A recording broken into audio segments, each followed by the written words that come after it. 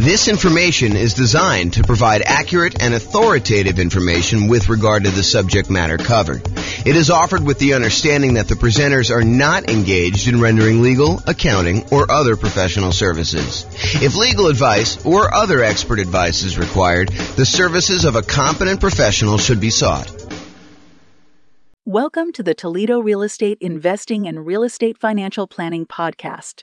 Learn all about investing in real estate in Toledo, Ohio, with a combination of real estate financial planning and modeling with numbers specific to Toledo, plus syndicated, more generalized recordings of live and pre-recorded real estate investing classes. Not all of them specific to Toledo. Be sure to stay tuned after the podcast for a message from our sponsors. Well, good afternoon and welcome, everyone. I am your host, James Orr, and I'm really excited today. Today is going to be a crazy new spreadsheet, new class.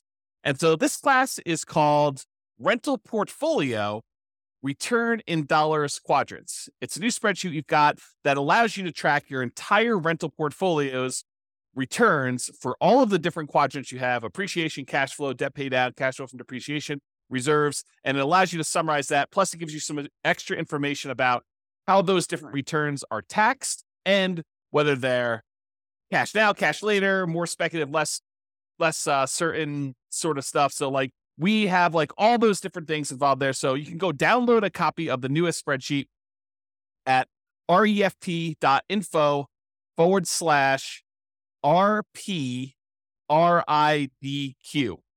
And RPRIDQ stands for Rental Portfolio Return in Dollars Quadrant. RPRIDQ. So refp.info, RPRIDQ. Oh my gosh. I'll put the link in the show notes. There you go. That's what we're gonna do. Okay, so as we get started, let me kind of give you some background information to understand like what is happening here and why this spreadsheet is so amazing and why you're gonna love it. So the Return in Dollars Quadrant is the trademarked visual representation we have of the different areas of return you get by owning rental property. So this is it on the screen. You've seen this before if you've seen a lot of my stuff, but basically it shows you the 4 different primary areas that you get return when you buy a rental property. The appreciation part of the return, which is the tendency for property values to increase over time. The cash flow portion, which is all of the income you're receiving on the rental property, usually from leases, minus all of the expenses: vacancy, property management, taxes, insurance, mortgage payment, maintenance, all that stuff. We subtract it out from what you're receiving as income, and what you're left over with is your net cash flow after all expenses. And so that's one of the other returns. The third return is debt pay down.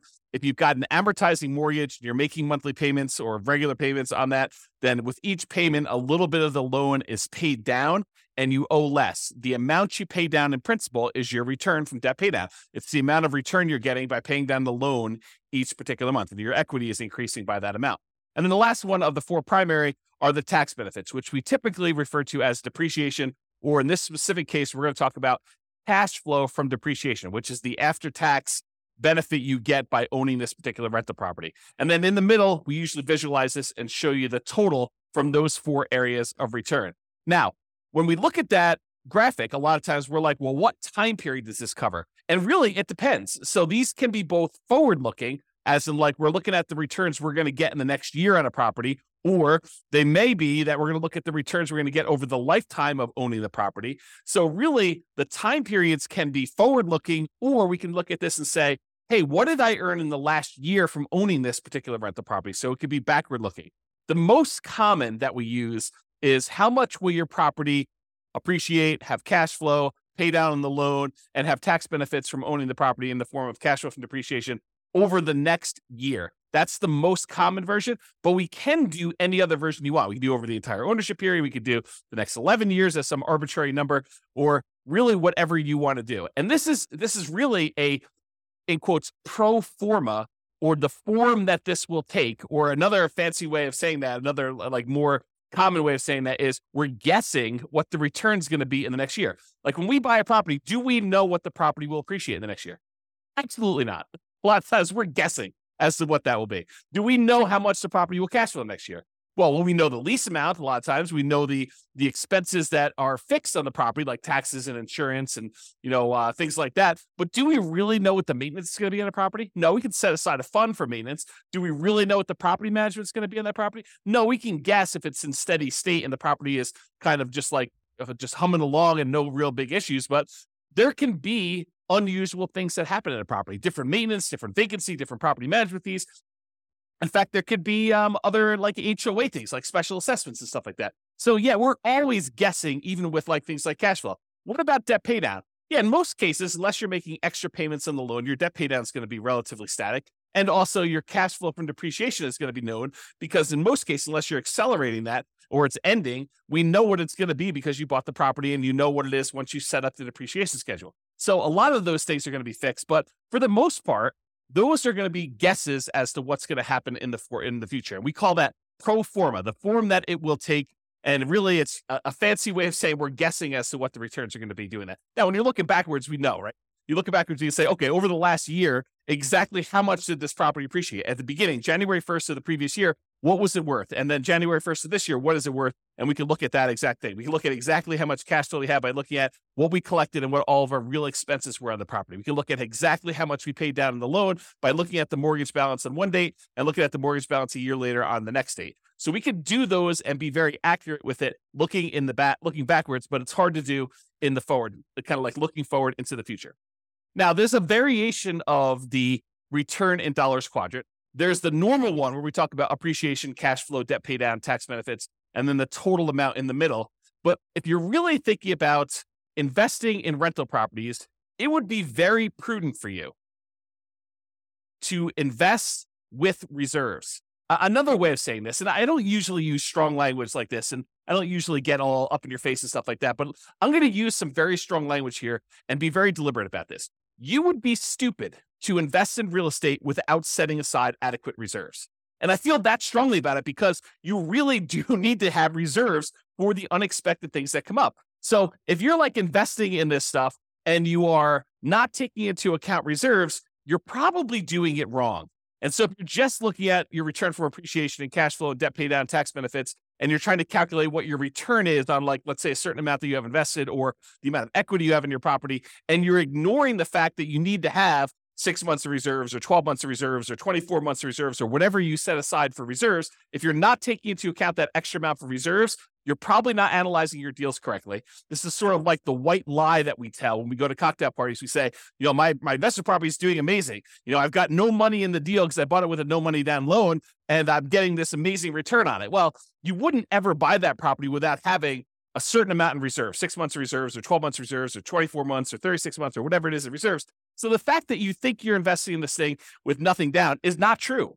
And so that's the lie we tell at cocktail parties about, we're getting this amazing return. Really, we should be including how much we had to invest in the deal and the amount we have to invest in reserves to do that. And if we're looking at return on investment, we should include those reserves as part of what we had to invest in order to get the deal. Or if we're looking at it as return on equity, we should include reserves plus the equity we have in the deal as like the return we're getting in order to continue to hold on to that particular property. Now, as soon as I explain that to you and you're like, okay, James, I'll buy that. The fact that you need to have reserves in order to buy or rent the property, that sort of makes sense because we really are not going to buy a property without having reserves in this. Well, as soon as I tell you that, now you have a certain amount of money you have on reserves. We really should look at what we're earning on those reserves that are sitting on the sideline, whether it's savings accounts or CDs, or if we're going to get really risky and do like stocks or bonds or whatever we're going to do in that thing. We can look at the return we're earning on the reserves as an extra return that we are getting by having this property as well. Because if you're going to have the reserves set aside, if you're going to have $10,000 or $20,000 or $50,000 or $100,000 or more, depending on how many rental properties you have and how much you're setting aside in reserves, but if you're going to have that large chunk of money sitting on the sideline, you really should take into account the money that you're earning on that reserve as part of the property. And so whatever you've allocated to a specific property, you should take that return that you're earning on the reserves you have invested elsewhere, no matter what that's invested in, and include that in your return. So we have a different variation of the return in dollars quadrant where we talk about the return we're getting from appreciation, how many dollars the property went up in value, the return we're getting from cash flow, how many dollars of cash flow do we get in that next year as an example, or how much do we pay down the loan in that year from debt pay down, or how much we got in cash flow from depreciation for owning this particular property. And then in addition to that, the variation with the one with reserves says, how much did we earn on the reserves that we set aside to own this property? And so we have a version of this where we have the 4 primary returns: appreciation, cash flow, debt paid down, tax benefits.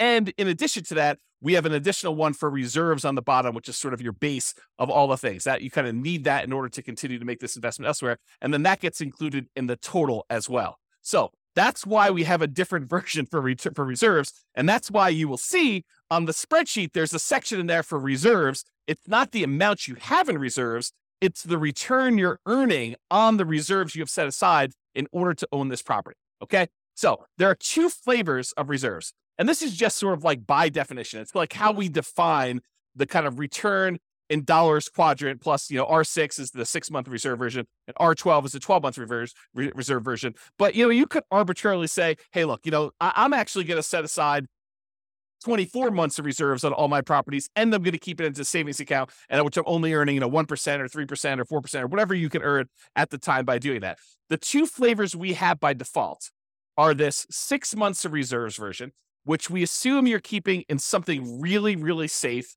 like a savings account or a CD or something like that, where you're earning a very small percentage. And we've arbitrarily picked 1% as an example from this.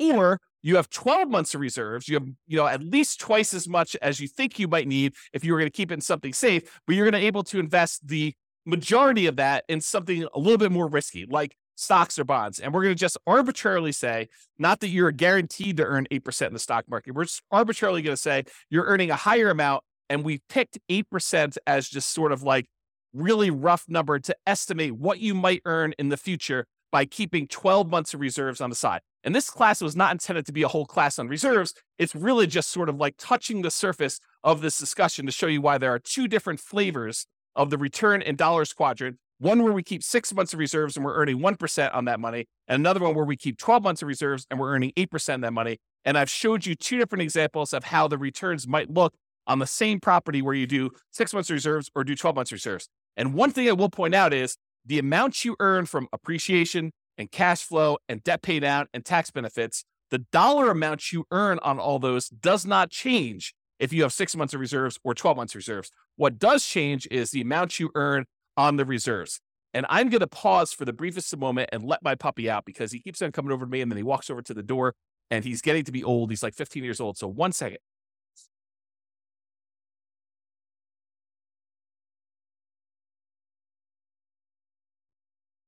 Okay, I'm back. All right, so we just talked about reserves there. So getting back to this return in dollars quadrant sort of idea. You may be familiar with this idea if you've seen any of my classes where I talk about the world's greatest real estate deal analysis spreadsheet. In that spreadsheet, you've seen that when we do the deal analysis, the second chart, the second graphic on the dashboard for doing this is the return in dollars. And we do that for year 1. And in that particular chart, I show you what the return in dollars quadrant is, excluding reserves. I show you each dollar amount of appreciation, cash flow, debt pay down, and cash flow from depreciation.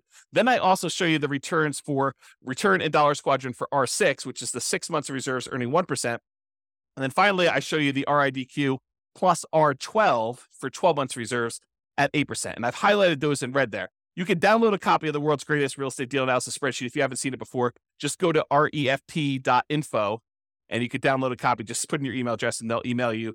The system will automatically email you a copy. It takes a couple minutes to do it, but it's automatic and it'll happen for you there. So really, when you're looking at the spreadsheet, we've got this on there and you're used to seeing it in this form, but we show it in different ways. Sometimes we'll show it as like this graphic, or sometimes we'll show it as a square with, the 4 different things with the total in the middle. Sometimes we'll add reserves on the bottom. Sometimes we won't. And so you could see all of those on there on the dashboard. If you want to see more than just year 1, you can always go to the overrides tab in the spreadsheet. There's more than one tab for the spreadsheet. The first tab is really the dashboard with all the inputs, the most basic inputs that you can do for like 99% of all your deal analysis. You kind of use the front page for that. But we show all the details and allow you to override any number at any point in time on the overrides tab. And you could see the return in dollars for subsequent years, all the way through, I think, year 40, if I'm not mistaken. So you could see all that on there if you want to go to the overrides. Okay, so that's how you do it. And that's what you normally see if you were looking at one deal that you're analyzing. So if you want to go look at, a particular property that you're considering buying or property that you already own, you want to just run it through the deal analysis spreadsheet, the world's greatest real estate deal analysis spreadsheet, then you can go see that. But what if you want to see all of your properties? What if you wanted to see what, the return is for appreciation for all the properties you own, or the cash flow for all the properties, or the debt pay down, or the return you're getting on the reserves, or the return you're getting from cash flow from depreciation, or what the total amount you're getting for all these are? Well, if you have access to the real estate financial planner software, you can see your entire portfolio starting at any point in time. You can see it from the very beginning when you start analyzing. You can see it 10 years in the future, or year 17 when you're going to actually retire, or year 22 when you're going to start collecting your Social Security. You can look at what your portfolio would look like, a snapshot of that, any point in time using the real estate financial planner software, and you can see it in kind of like 4 major views. The first view is you can see it in this sort of like stacked column where each individual property, it shows you the breakdown of how much you're getting in appreciation, how much you're getting from cash flow, how much you're getting in debt pay down, how much you're getting from cash flow from depreciation, how much you're earning in reserves. And it shows you each individual property stacked side by side so you can compare them very easily and see what they are. Or you could see any individual property using the more traditional kind of like graphical 4-quadrant thing with the reserves at the bottom, showing you the total amount and how it breaks down for each one of your different returns, the dollar amounts you're earning from each of those. And in addition to that, if you're like, hey, I want to just see one number for my entire portfolio, all the rental properties I own at that given time, we have a version of that return in dollars quadrant, where it sums up all of the appreciation you're getting from all of your properties, all of the cash flow you're receiving for that entire year for all of your properties, all the debt pay down, all of the tax benefits or cash flow from depreciation, all the amount you're earning in reserves, for a total amount in total for all of your properties in your portfolio. And then, of course, if you'd rather see it more of like a table format, we've got that view as well in the real estate financial planner software. And you can access that. Just go to refp.com or realestatefinancialplanner.com, and you can access that software if you have access already. But what if you don't have access to that? Well, that's why we are introducing the rental portfolio return in dollars quadrant spreadsheet. This works in Excel, might work in Google Sheets. I don't know. I didn't test it there. I can't guarantee it might work in whatever the Apple version of Excel is, but I built it in Excel, and that's what we designed it for. And so I know that it works there. But really what this does, it allows you to go in here and enter in all your different properties, then write down all the different appreciations you have for each individual property, all the cash flow you're earning from each individual property, all the debt pay down you're estimating you're going to earn for that particular year, all the cash flow from depreciation you're going to get, and how much you're earning on all the different reserves. Then it will total up how much you earn from all of those things by property and give you totals for all the appreciation for all the properties, all the cash flow from all the properties, all the debt pay down, all the cash flow from depreciation, all the reserves, and then the total for everything for all properties as one big number at the end. And in addition to that, we kind of break down, which I'll go over here in some detail here, about when you receive the money and whether it's speculative type of return or a more certain type of return. And I've also added something that I don't think I've added before on any of our spreadsheets. I think this is new. I create so much stuff, sometimes I forget what I put in other things, but I think this is brand new. When it is taxed, so all the different returns and when they become taxed and how they are taxed, because different returns are treated differently from a tax perspective. And so we'll go and we'll look at all that, but I just want to show you what the spreadsheet is and we'll go over details. So how do you use this spreadsheet?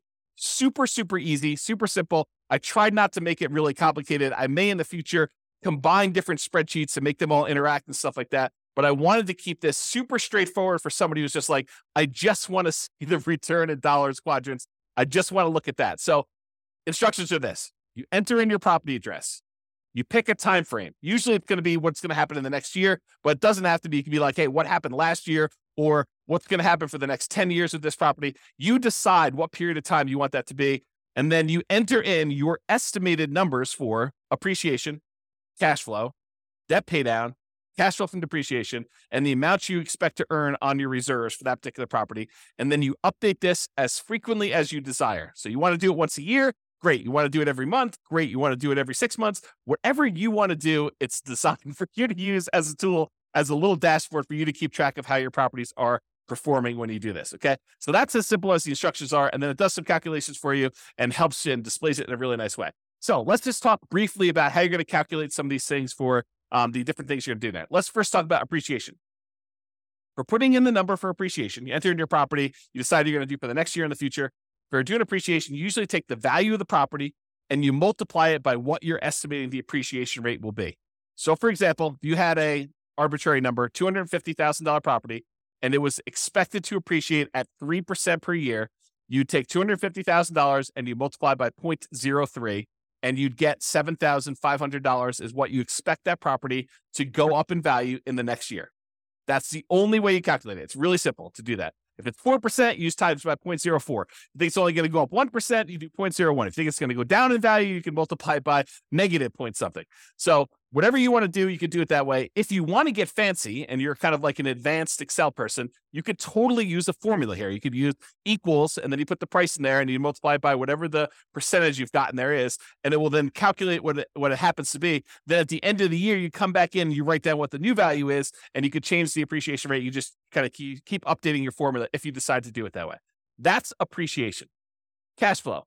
What we usually do for cash flow is you take the estimated cash flow after calculating all your expenses, like, vacancy, property taxes and insurance, property management, any utilities that you're paying as the landlord. You don't include tenant paid utilities, any maintenance on the property, and your mortgage payments if you've got any of those. So for example, you might have a property that has $200 per month cash flow after all expenses, and you enter that $200 times 12 to get a yearly amount, or about $2,400 for the year as an example here.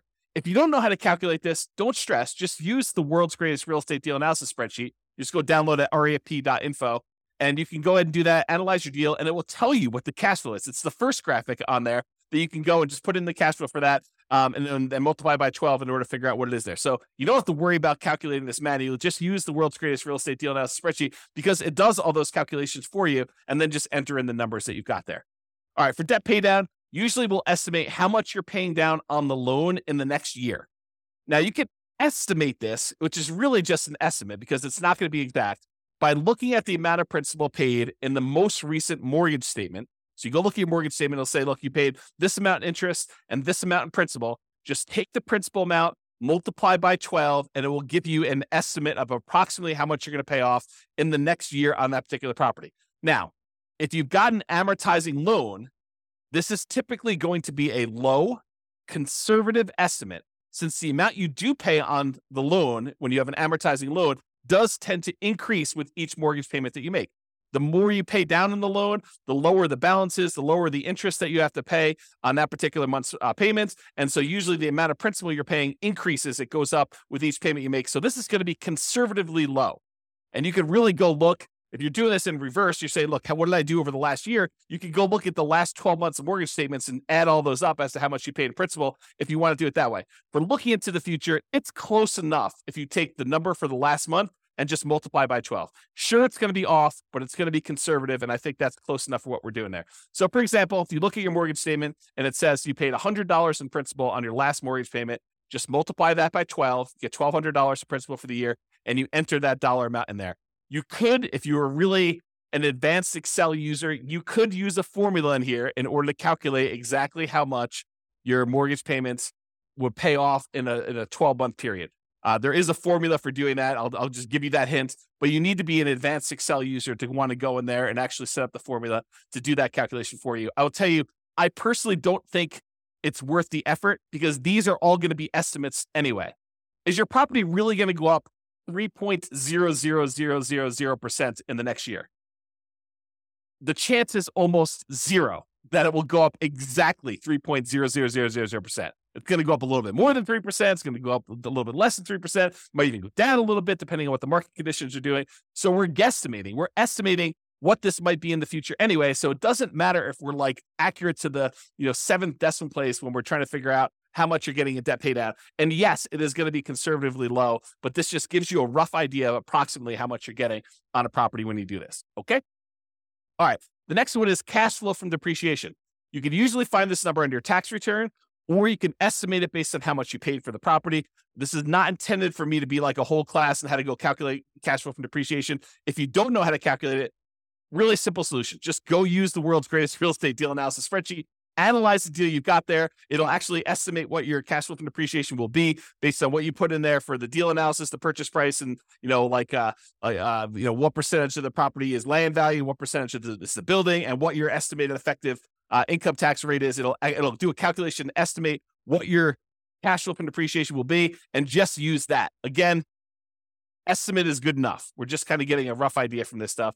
So if you are also, I'll note, if you're doing some type of accelerated depreciation, like you're going to go and itemize, make all the different components in your house. You're going to accelerate your depreciation by moving everything forward to improve your cash flow on your particular property in the short term. Then realize that you might need to adjust these numbers to make it more accurate, but just estimate it, get an idea, and then you can go firm those up later if you need to, or go talk to your CPA if you have a CPA doing your taxes for you. So just do that and realize that depreciation goes away after 27 and a half years on residential properties, unless you've accelerated it and you've got to go up even faster than that. But in most cases, 27 and a half years, it's going to be zero after that. So if you own the property for more than 27 and a half years, been renting it out for that period of time, it's going to be zero for your depreciation number. All right. And this is just another note on this estimating and annualizing. How do you estimate things like cash flow when things are changing in the middle of your year? For example, you're doing this analysis in July. Well, in January, your taxes are probably changing. And there may be a new lease coming on in May, which is going to increase the rents or decrease the rents, depending on what's happening in your marketplace and what you were able to get last time. So you're not going to be able to say my cash flow is $200 a month and multiply by that 12 because it's only an estimate. Because your taxes are going to be different in January, and your May lease is going to come up, and there's all these different things that are happening where things are changing in the math that you're doing to calculate this. Estimating is okay. Don't stress about this.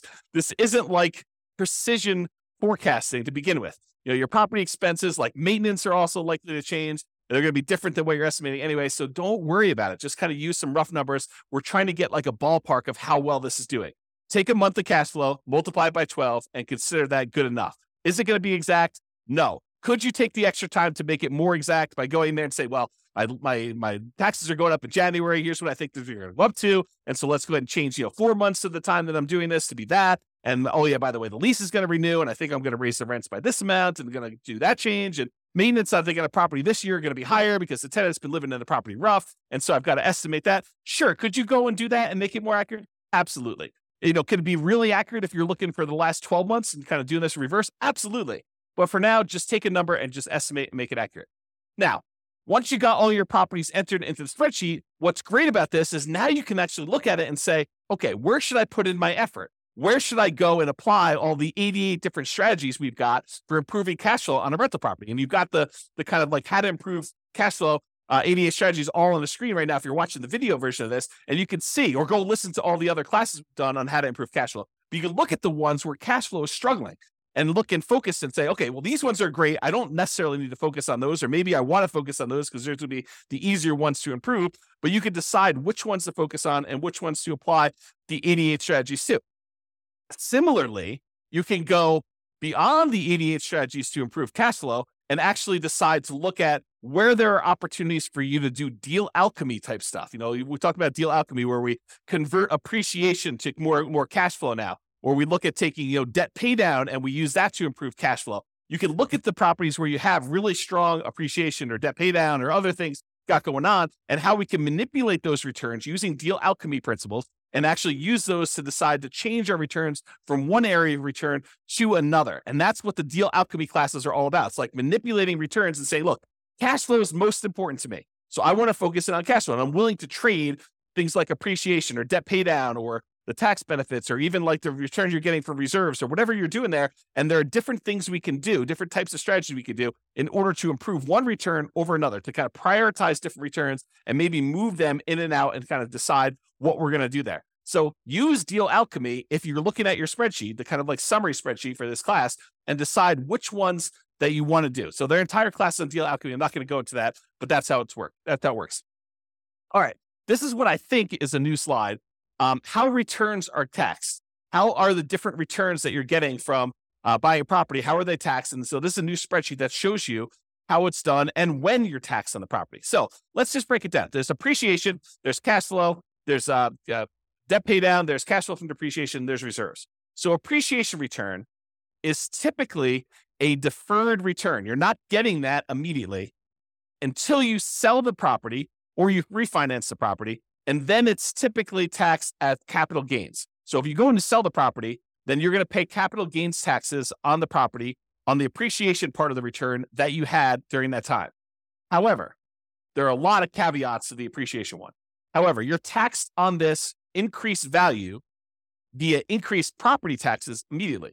So while we're not paying taxes on the amount that we gained in appreciation in terms of capital gains, because the property value did go up, the property assessor, the tax assessor, is going to say, hey, look, this property is worth more. And so because of that, your property taxes are usually going to go up. So we do pay a little bit of an increased tax based on the property value going up in the form of property taxes. But that's not the real big one that gets you when you go and sell a property. And when you refinance a property, you probably don't have to pay the appreciation, the capital gains tax on appreciation. But if you actually go and sell the property, you will. Unless you may be able to defer the property taxes, the taxes, the capital gains taxes on the property when you go and sell it by doing a 1031 tax deferred exchange. It doesn't eliminate your taxes, but it defers them to later. And there are lots of rules and regulations, so it does not apply on 1031 exchanges, but really just realize that you can actually defer the capital gains taxes even when you sell the property by doing a 1031 tax deferred exchange. And not only that, but in addition to that, sometimes you can completely eliminate the capital gains taxes due on the property going up in value when you die and you have a reset basis for your heirs.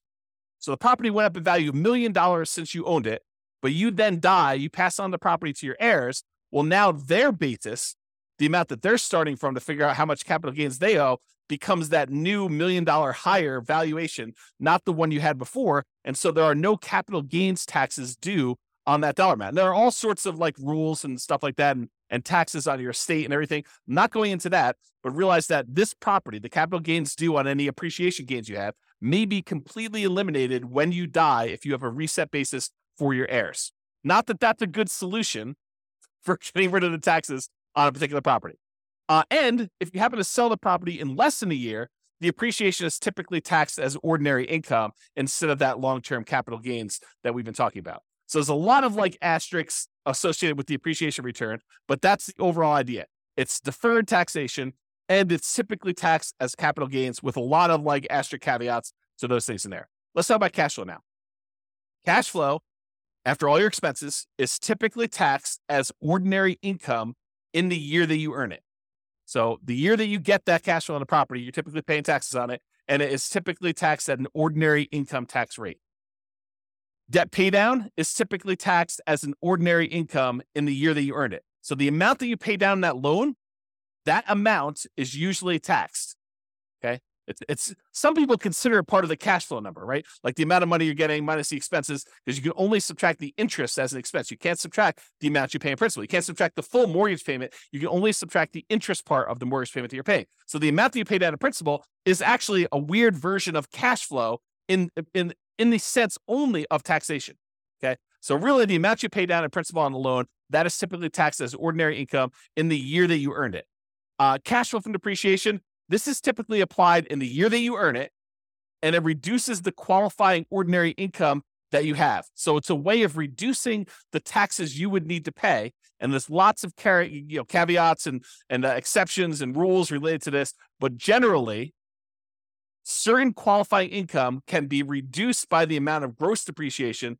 And if you figure out how much that gross depreciation was, you multiply it by your tax rate, you could find out how much extra money you have in your pocket at the end of the year by not having to pay those taxes in. And that's what we're calling cash flow from depreciation.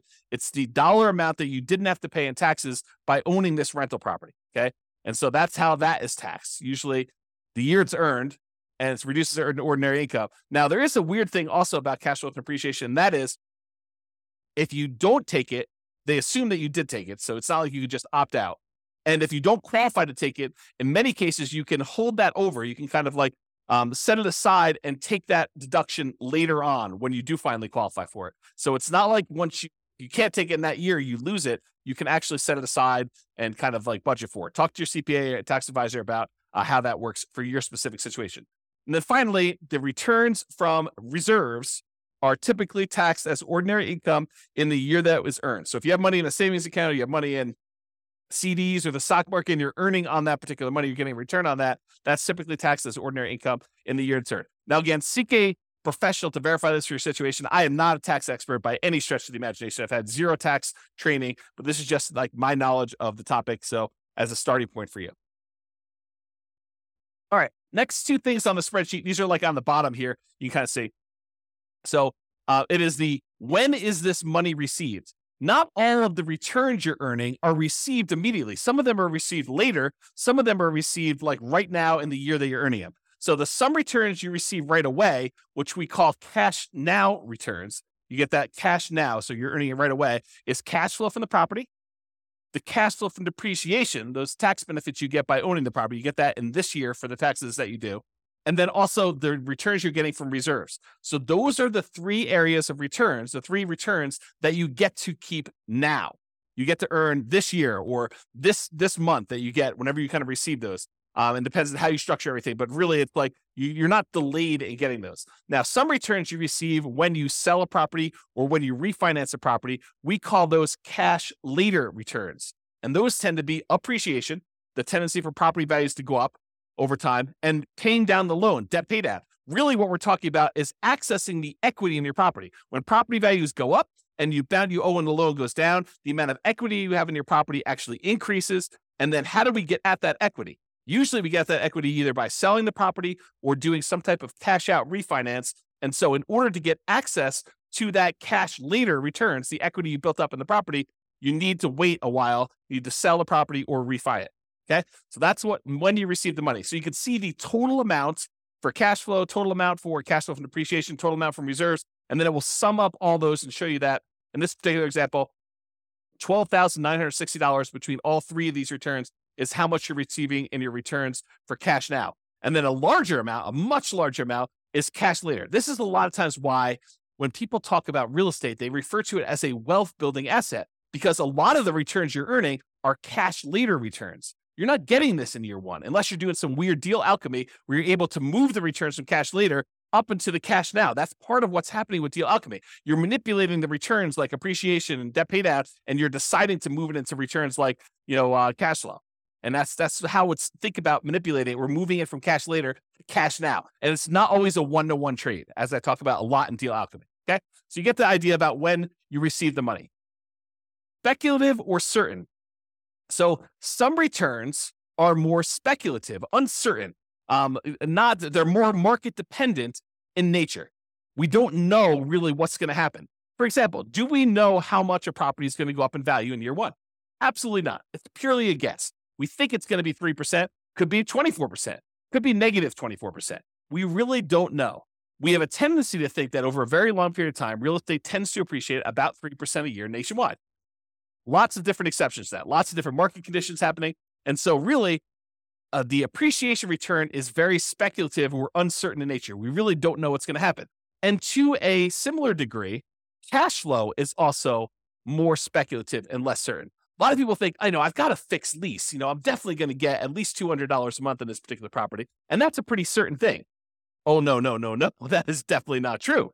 I mean, you could have a tenant who, stops paying on your mortgage, then you're not getting $200 a month, or stops paying on their lease rather, and you're not getting that amount of money. Or, there's a lot of maintenance on the property. You need a new roof and that's $10,000. And you thought you were going to get $200 a month. Well, now you're negative $7,500 for the year when you really think about that. So no, cash flow is not that certain. It is definitely more speculative. And who knows how much rents will go up in the future. They might go up 3% next year. They might go up 5%. They might go up negative 5%. They might go up negative 10%. We really don't know. It's a lot of market dependency there. There's a lot of market speculation and risk and uncertainty. There's a lot of variation in what we're going to see. That's another way of describing this is like how much variation are we likely to see in these things? Similarly with reserves.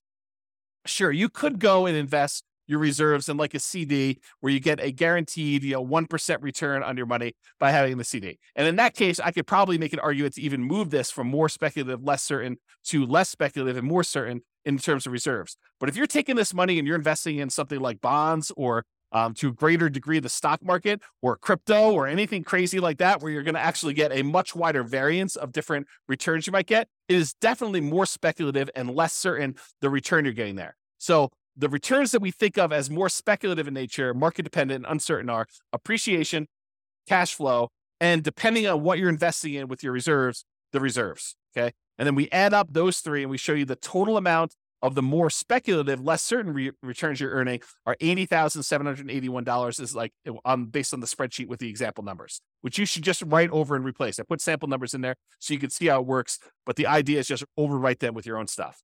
Now, some returns are less speculative. They are more certain, and they're closer to being, in quotes, guaranteed. Not anything in life is guaranteed, but these are they're more closer to guaranteed than the other returns we've talked about so far. So, for example, debt pay down. The amount you pay down on a loan is contractually determined. So when you get your mortgage on a property, you're agreeing to pay, 360 payments over this time period of this amount. And then you can go look at, well, in payment number 1, this amount of principal is being paid off in payment number 1. If I make the payment in payment number 2 on time, then this amount is being paid off and payment number 3. And so it's pretty much locked in as to what you're going to get. It doesn't matter if property values go up or property values go down or rents go up or rents go down. If you make that mortgage payment as agreed, you're going to get this return from debt pay down. It doesn't matter what the market is doing. It's contractually agreed to between you and the lender as to the amount you're getting from debt pay down. Can you choose to pay more? Sure. Can you choose to not make your mortgage payment and then you're not actually making a thing and you're not going to get that return? Absolutely. So it's not guaranteed and like it's guaranteed. It's like if you're making payments as agreed, you're very likely to get that particular return from debt pay down because it's a contract between you and the lender with certain terms as to how that's all going to work. The next one is cash flow from depreciation. This is based on tax law.